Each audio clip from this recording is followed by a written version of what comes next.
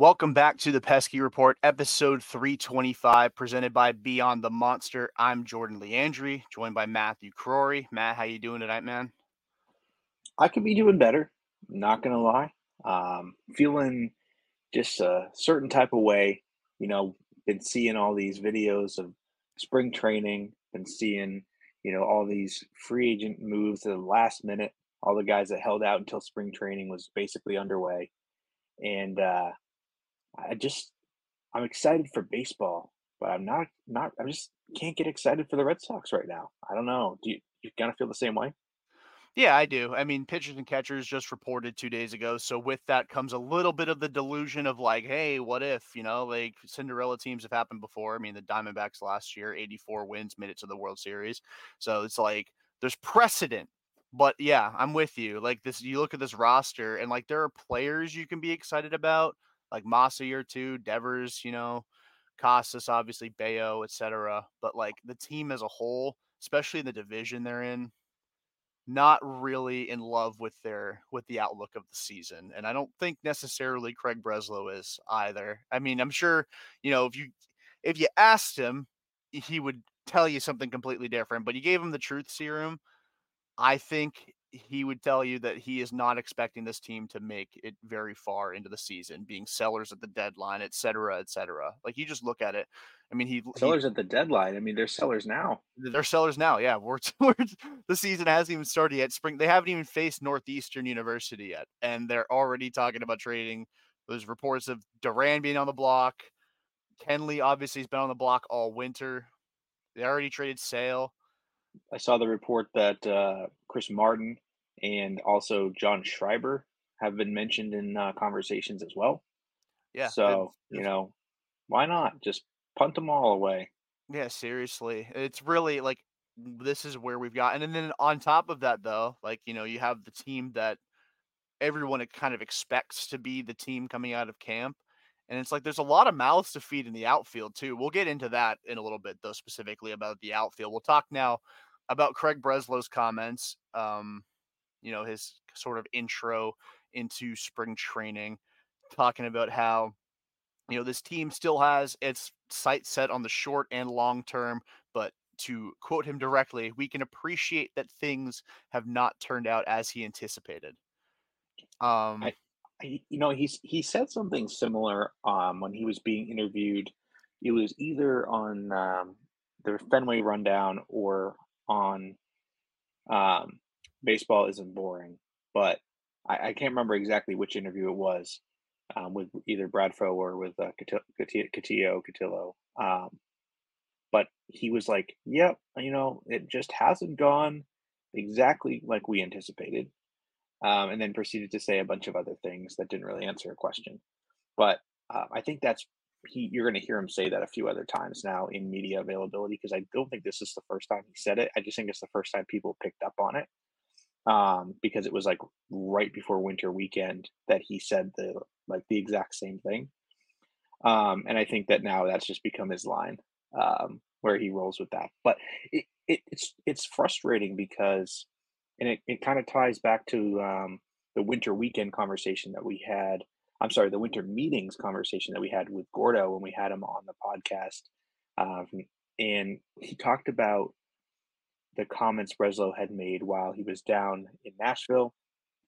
And he had said, oh, it was around conversations around like starting pitching. He's like, we would have loved to have walked away with some controllable young starting pitching. He's like, but um, you just can't control that or something like that, or it was out of our control or something along those lines. I can't remember the exact quote right now. But the frustrating piece is that it's exactly something you can control. Like that's the one thing that you can control is your offers in free agency or meeting someone's trade demands when they're willing to have conversations. You can control that. That is your conversation. Um, and for him to say, yeah, things haven't come together the way we anticipated this offseason. What do you think that means? Does that mean the budget isn't what he wasn't expecting? Does that mean he was bamboozled by ownership, or do you think that's more along the lines of the market was more overpriced than we expected and trade partners were asking for much more? Like, what's your take on those comments? I think there's truth to all of it. I think the market was higher than expected. I mean, especially Yamamoto getting 325 mil. I think when the offseason started, it looked like it was going to be like 7 for, or like 10 for like 250, 275 plus the posting fee, stuff like that. I mean, Otani ended up getting 700 million. I know they were never real players for him, but 700 mil, that's going to adjust the market a bit regardless. For me, though, I think first and foremost, it's budgetary. Like, I mean, he even said in his introductory press conference that budgetary constraints were not going to be a problem. Like there was none. And Tom Warner echoed that by saying full throttle, which I know he walked back. And we've talked about this time and time again since the offseason started, since Breslow got hired. I just think first and foremost, it's a budget. I mean, there's no way that he went into this offseason with, talking all this talk about, I'll have the conviction to make difficult decisions. And then his difficult decision is trading Nick Robertson for Tyler O'Neill, trading Alex Verdugo, who like he was the most traded a player has ever been without being traded entering the offseason. Like like I look at him and I've never seen somebody more gone, like more absolutely getting traded than Alex Verdugo was as the season ended this year. Like there was nothing difficult about it. Trading him to the Yankees, maybe, but like you got Greg Weissert and a couple minor league pitchers for him. Like it's not like you made any backbreaking decisions. I mean, I guess trading Chris Sale is a tough decision. I don't want to poo-poo that. I mean, he was a leader, you know, through and through. But like you haven't signed anyone other than Lucas Giolito, who had an ERA of almost 5 last year and the year before. You signed Cooper Criswell, who is like, no disrespect, dude's a pro athlete. I would never come close to that. But like, I didn't even know who he was when they signed him. I consider myself pretty well versed in the art of knowing who baseball players are, especially randos. Had no idea who Cooper Criswell was. Like, there's no way that he thought as we're recording this on February 16th, that this team would not have signed a marquee free agent pitcher, whether it be Snell or Monty or Yamamoto. There's just no way. The trade market, again, if teams are not budging on outrageous demands, you can't control that. You can meet them obviously, but you also can't really, like, if you're not investing money in the team, how are you going to also mortgage the future to go in and bring in a guy like Dylan Cease or Jesus Luzardo? But I do think first and foremost it's budgetary. I think he was flat out lied to. I really do. I mean, they were turned down by like 8 people before him. It's like, "Oh my god, we gotta do something to sweeten the pot because everybody's saying no, and if Breslow says no, like, he's the one guy that really wants the job, then, like, who do we have? We got Neil Huntington from Pittsburgh, like, I it's I wonder if I wonder if when they were talking to him and he like laid out a plan, with like without a full assessment of the organization, just kind of from the outside, I wonder if he had a rough idea.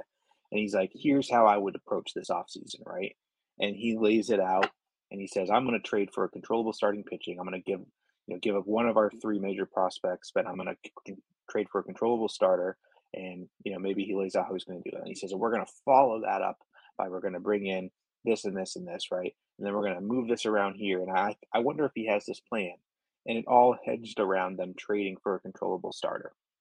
And then his first, you know, month in office, you wonder if that was spent trying to get that controllable starter. And when teams weren't budging or teams asking prices were too high, and he realized the values that, of what we have in our organization was maybe the players were valued lower than we value them. Maybe they don't see the potential, or someone like Jaron Duran maybe doesn't hold as much trade value as you would have thought because of his previous 2 seasons. So I wonder if it was all hedging on the trades that he was going to have to make, because his very first weekend he does the trade with Seattle for Luis Urias, and who do we get back in that trade? That wasn't Isaiah Campbell. Yeah, Isaiah Campbell, right?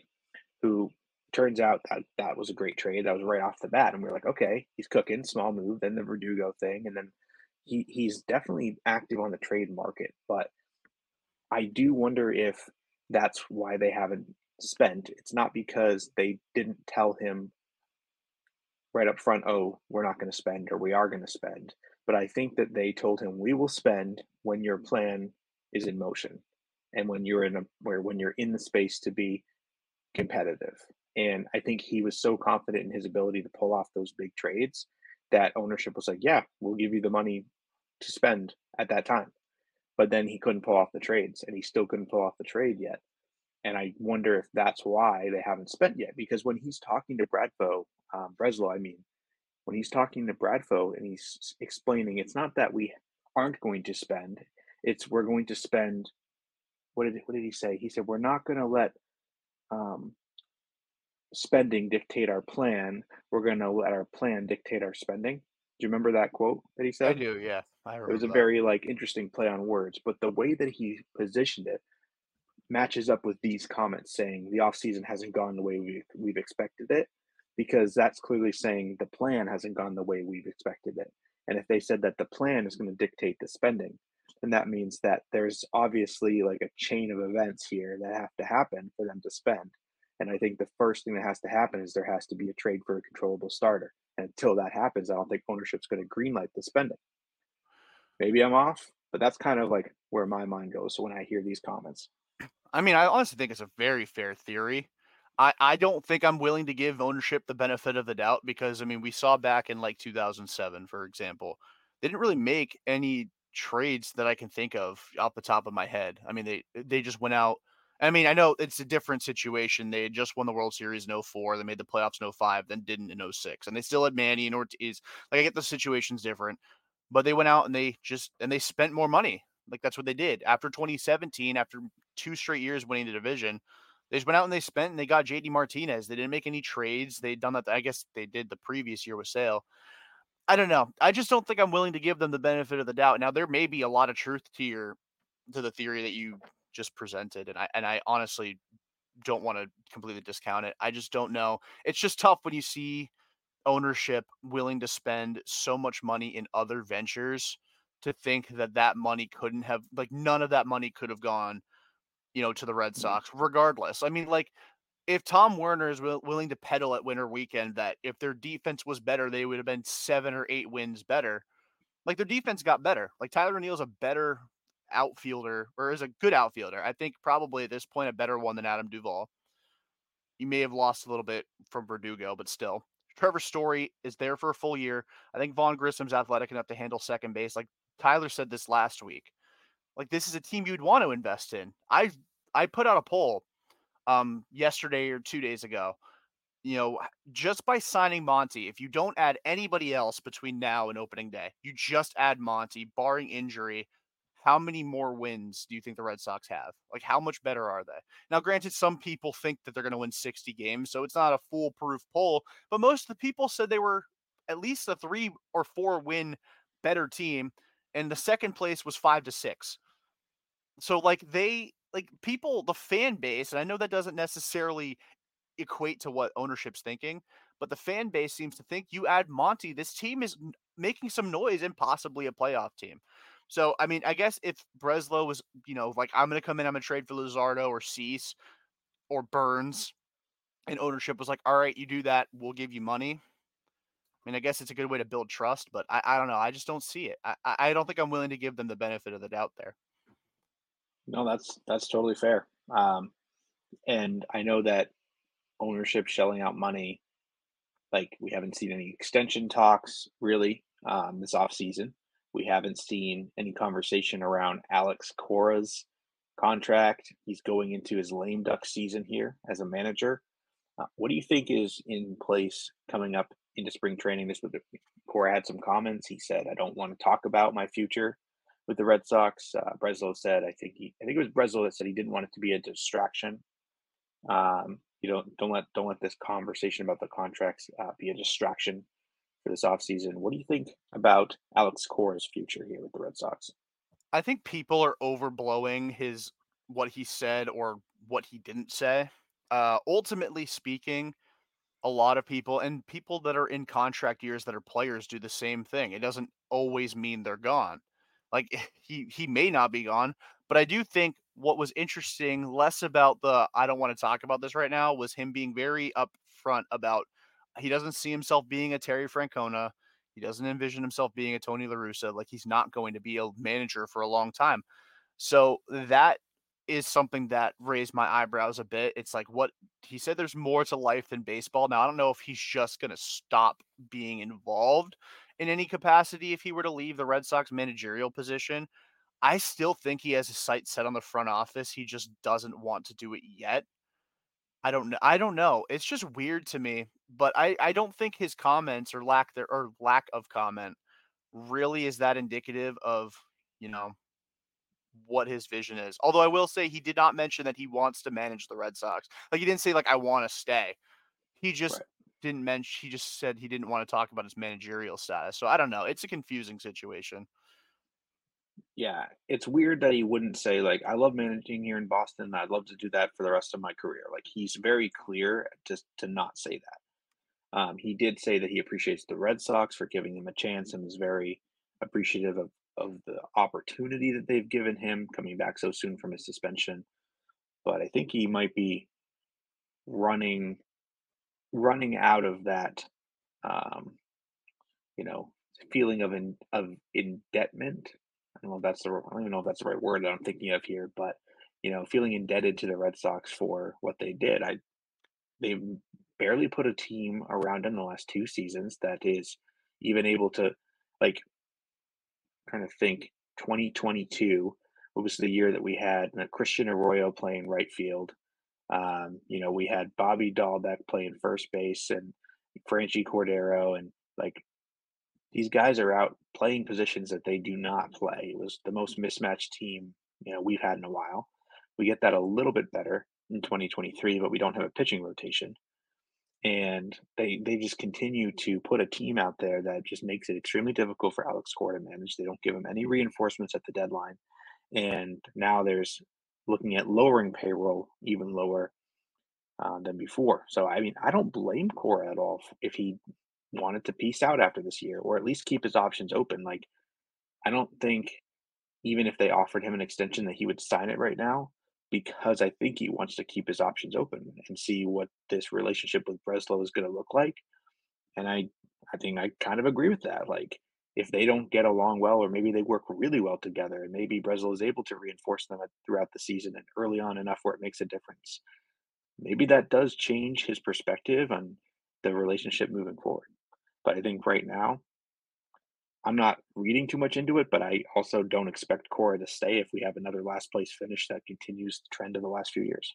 Yeah, and I think to your point about him wanting to keep his options open, like we don't know what the managerial like vacancies will look like a year from now. Not necessarily a year from now, but like come October, like when the season's over. I mean, when so like every year for the last, handful other than 2020 because they won it all, people have been calling for Dave Roberts to lose his job. Now, if he has this roster and they come up short in October, save for like catastrophic injuries, there's a decent chance that he's not going to have his job anymore. And then, I mean, Alex Cora, we know the mutual respect he and Otani have for each other. Yamamoto, I'm willing to bet Cora, if he was in Breslow's position, John Henry's position, he would put all his eggs in one basket to try and net him. Obviously, gets Mookie back. Like that situation probably would be very appealing to him. Other jobs may also present themselves over the course of the season as well.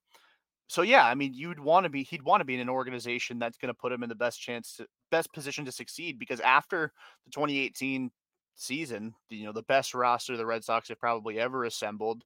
Obviously the best in terms of wins and winning the World Series.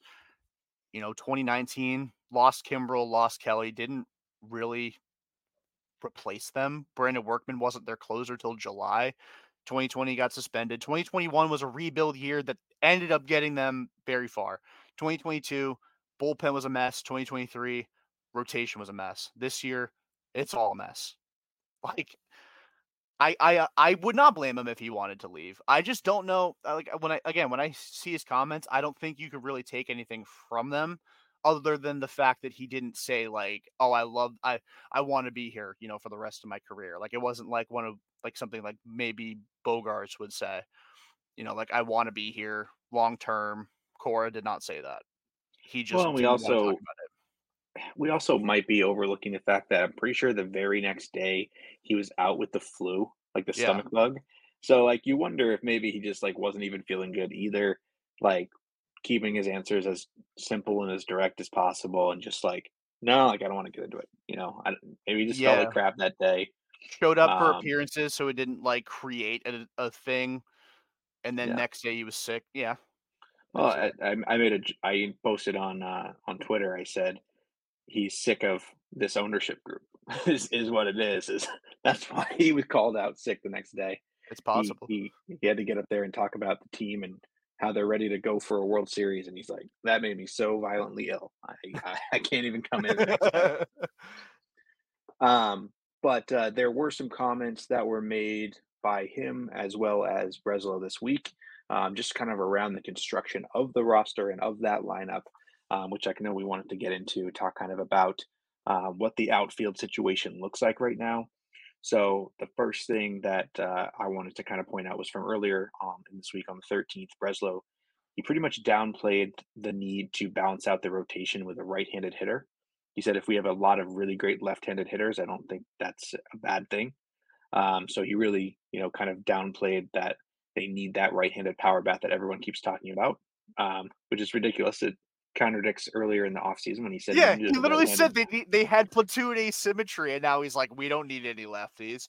Like, what the hell Yeah, is or any righties? Like, what the hell, man? yeah, and then he said, I don't really believe in needing to have, a balanced rotation either. Right now, we're full of right-handed pitching, no left-handed starters. Um, be crazy if there was a left-handed starter out there on the market that was like in Boston already, unsigned, looking for just a couple of years like that. Man, that would be crazy Rich Hill? if that was still. Rich Hill? No, the broadcaster, Oh, right, forgot about that. Rich Hill, the broadcaster. Rich Hill, the broadcaster. Um, so that was the first comment that came out, and then earlier this week, they said that if Rafaela starts the year in the majors, he will be the center fielder, which I thought was really interesting. Um, I want to circle back around to that here in a second. There was also the comments from, let's see, that was Cora today, and Cora said that Duran um, would be the leadoff guy going forward, and that Yoshida would be the primary DH. He didn't even hesitate answering that question. They asked him, who they think would be the primary DH moving forward. He just Massa very quickly. Um, so those are kind of the comments from today. I just want to circle back before we talk about kind of overall theme here. Red Sox stats had put out that in order to get one extra year of control for Rafaela, if they keep him down in AAA for at least the first 50 something games of the season, they get an extra year of control on his contract. So that could actually be, and honestly, it makes a lot of sense for them to keep him in AAA to start the season off until like mid May and then bring him up and get an extra year of control, especially if he's looking like that type of a prospect that they want to keep around for a long time. So those are the quotes. Did I miss anything that you can think of? And what are your thoughts on the outfield as it's currently put together? I don't think you missed anything. I just don't see unless they make a trade where Rafaela fits. Like I know that Cora said if he's on the MLB roster, he's going to be playing center field every day, which is good. I like the versatility aspect, but he's wasted at second base and Story's going to play short. So like there's no room for him on the infield. He's a center fielder. I wouldn't hate him in right either. Like kind of like more to feed the delusion of the Mookie similarities, like go into right field.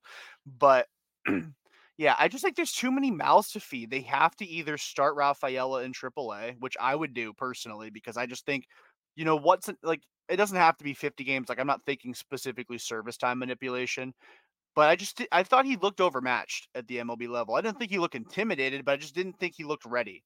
He had a lot of strikeouts, missed a ton of pitches in the zone, was like swinging out of his ass.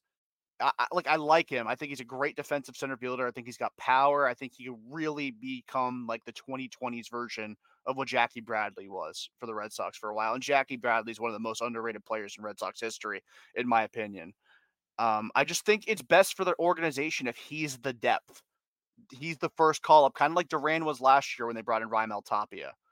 Like an injury happens, Rafaela comes up rather than if Rafael is in the majors. I mean, I guess theoretically, like Willier could start in AAA, which I think is silly. He looks ready offensively and he could play any of the three outfield spots.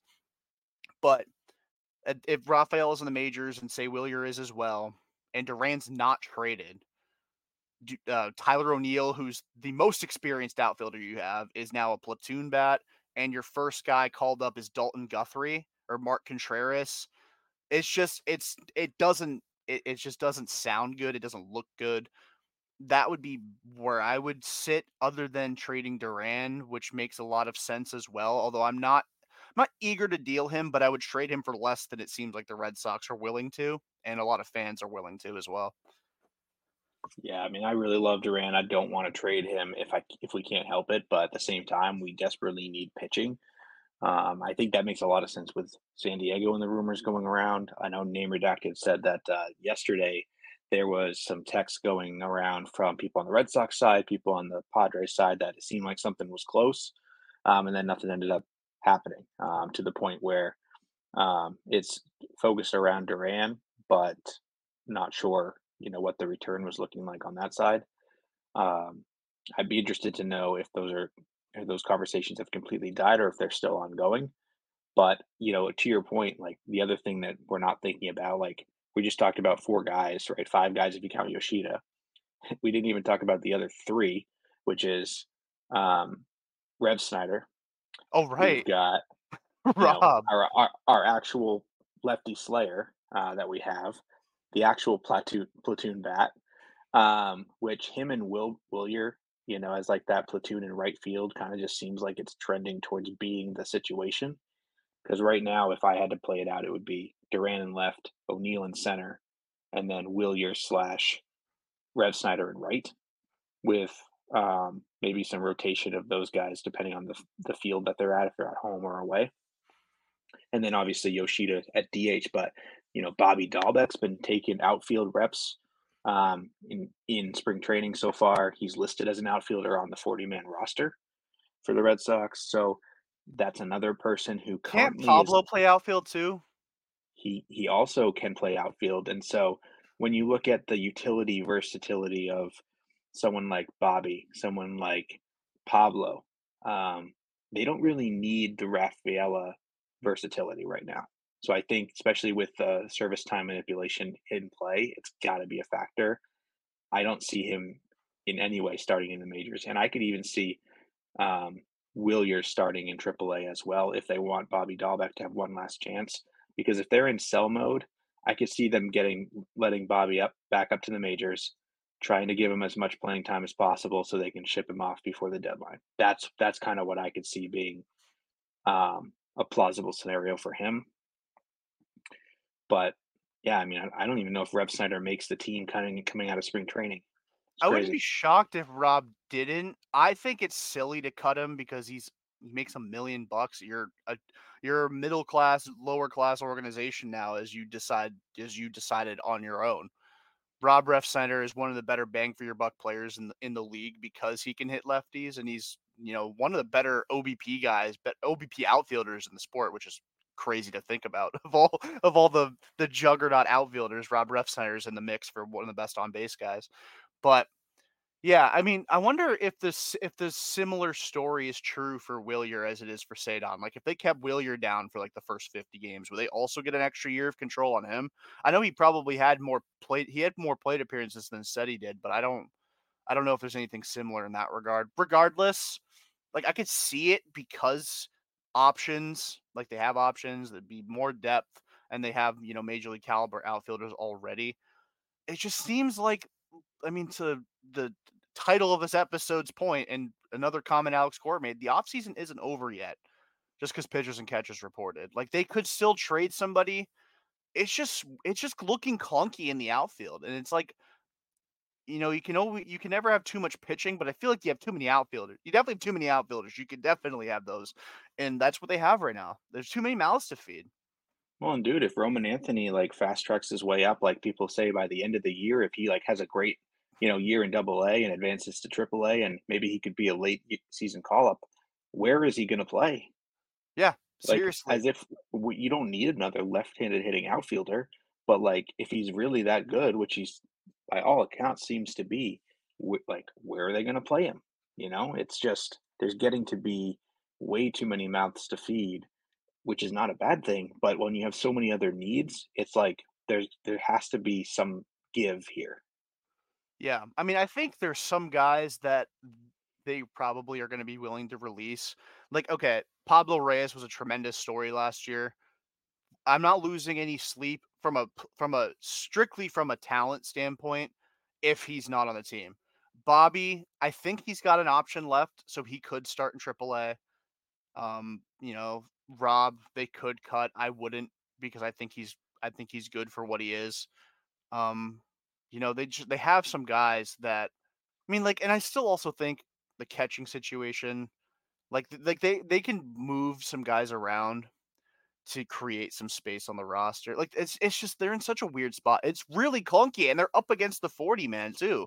It's so bizarre the offseason that they've had. Like we've talked so much about them not adding, but they also just like don't have room on the 40 man. They have a lot of guys that people like, but like aren't necessarily great, but like how do you decide which one to get rid of? It's so clunky. It's uncomfortable, honestly. Like I'm uncomfortable looking at the 40 man.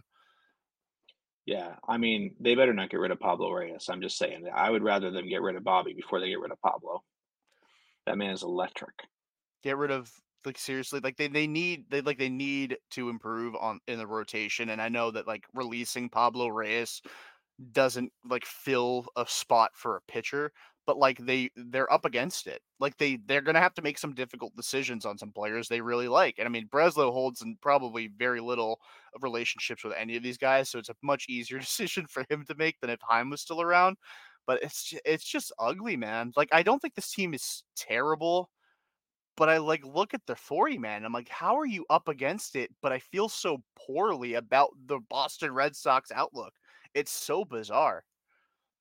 Yeah, there isn't, like, anyone coming, you know what I mean? And Yeah. I guess, like, we'll probably feel better about it once we do see the final, like, bullpen, and I don't know, I get excited seeing the pitchers, like, throwing in spring training, and you get hyped about seeing Andrew Bailey out there and just thinking about the potential. Um, I know that we still, like, aside from the outfield situation, there's also, like, who's gonna actually make up the rotation.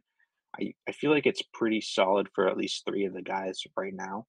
Yeah. Um, Probably actually 4 of the guys. So really it's just the 5th spot that's up in the air because we've got Giolito, obviously, Bayo, obviously, and then Pavetta, who, report came out today that he's separated himself above the other, pitchers kind of in that weird, end of the rotation category.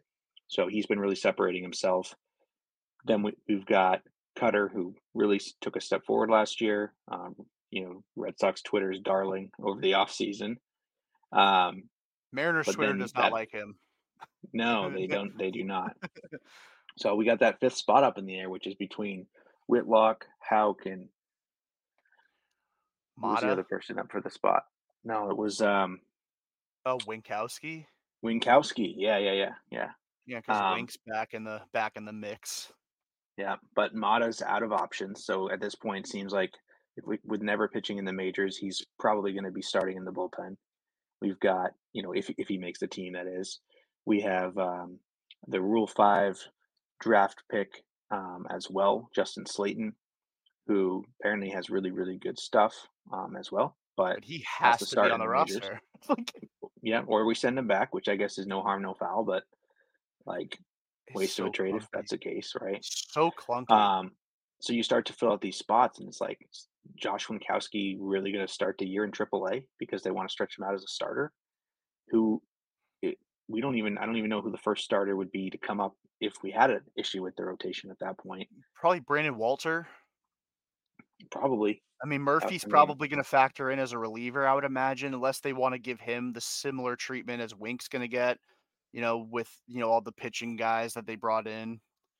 I don't yeah, know, because man. we'll Like, have it's just so Bernardino weird. would be the Bernardino would be the only lefty in the bullpen if that's the case. So they have Yeah. to keep. You'd think they'd have to keep at least Murphy in the bullpen just as another lefty, but who did they bring in? That's a lefty reliever that's a veteran. Lucas Litke. Litke. Yeah, yeah, yeah. I So, like him, but he was terrible last year. yeah, that was his first really bad year. So, Yeah. if they can get him back on track again, worth a flyer. But I think unless they get Lutke back on track, it's probably going to be Murphy in the bullpen. So, I mean, you're running out of spots really fast. I think Winkowski is, if Mata makes the team, Winkowski starts in AAA is kind of what I look at that. I think it's those guys are interchangeable. Um, and then Slayton's probably going to be a bullpen arm up there. Zach Kelly's going to be in AAA probably to start the year. And that's if they don't trade Kenley. If they trade Kenley, then obviously that could change, I would imagine. Yeah, like I was saying with the outfield, it's so clunky because you know, you have Slayton, but then if Lipke makes the team, who are you getting rid of? I mean, I guess probably Mata at that point, but it's just It would like, have to be someone with an option. I mean, yeah, there's got to be guys with options. DFA. You could DFA Mata or trade him, which is possible. I mean, you could trade Kenley, but like, imagine trading Kenley and replacing him in the bullpen with Lucas Litke. Like, it's so weird, dude. They're so. I mean, I think they do actually have a 40-man spot. So I mean, like, Litke makes the team. Murphy could start in AAA theoretically. I guess. I think they have 39. It's just like they're so up against it, man. It's so I don't love it. I mean, the 5th rotation spot, like, I want to have a little bit of stock. Like, I wanna have, like, a sleeping bag outside the mansion that is Garrett Whitlock as a starter. I just don't think his body can hold up. Like, he bulked up a ton in the offseason. Like, he looks good. Like, he looks the best he has. Like, he was kind of a string bean when he got to Boston, but he's bulked up a bit. I think he's got the best stuff to be a starter. He's got more pitches than Houck does, which is great. The ability to go deeper into games with more pitches is awesome. But I just think Houck has separated himself too much, and Whitlock is too important to the team to risk hurting him again trying to make him a starter when he hasn't really had a ton of success doing it. So I think it's probably gonna be Houck unless they add somebody else.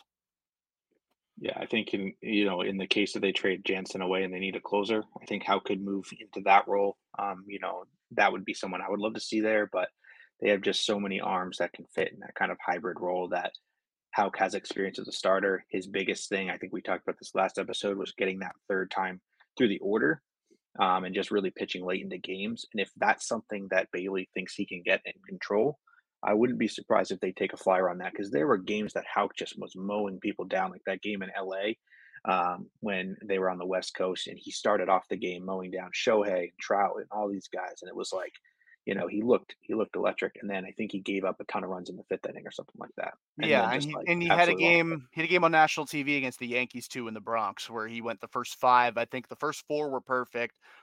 Gave up maybe a walk or a hit in the 5th, but he had like 7 strikeouts through 5, and then I think Glaber took him deep in the 6th. I wanna say Willie Calhoun got a double off of him, and, like, you giving up doubles to Willie Calhoun, man. Like, let's be serious. But, I Right. mean, yeah, I mean, if our big thing is, like, our 5 starter can only go 4 or 5, like, it's really not that big of a deal, but the problem is, other than Pavetta and maybe Bayo, like, I don't really see where they're I mean, Giolito maybe, but, like, he had 41 homers last year. Like, I can't guarantee that he's gonna give them 6 innings a start, you know? No, totally. But, that's it for what we had for, Red Sox stuff today. There wasn't a ton of stuff that went on, so that'll do it. A very quick episode. We've had a lot of hour and a half, hour 20 episodes. This one's only gonna be 40. So, Matt, you got anything to add before we wrap it up? Yeah, I think next week we're gonna try and do a little bit more of like some roster forecasting, perhaps, and just getting into maybe some predictions for the season, maybe some like wild predictions while it's still early enough to have those. So that's a little bit to come. We have an extra bonus episode dropping in a couple of days here with a pretty awesome guest. So hinted at it last episode, but excited to be able to have that conversation very shortly. And just last couple of thoughts was, hey, Montgomery's still out there, still unsigned, Soler has signed with the Giants since our last recording, so we lost that option for the right-handed power bat. We got Whit Merrifield signed with the Phillies today. We have Tim Anderson in talks with perhaps the Marlins, and I think Daniel Vogelbart signed with the Blue Jays and increased their BMI by like 10,000. So pretty phenomenal, signing by them. And I posted today that every team needs a designated ugly fat friend. So that's the duff for the Blue Jays now, just to kind of boost morale for some of the other bigger guys over there. They have And Alejandro Kirk too. They got a couple. Like they've got Manoah's Manoa. trimmed down. Manoah's trimmed down to his credit. He's lost some weight. He looked good in the video I saw of him throwing. That's fair, but no, that's all I've got, man.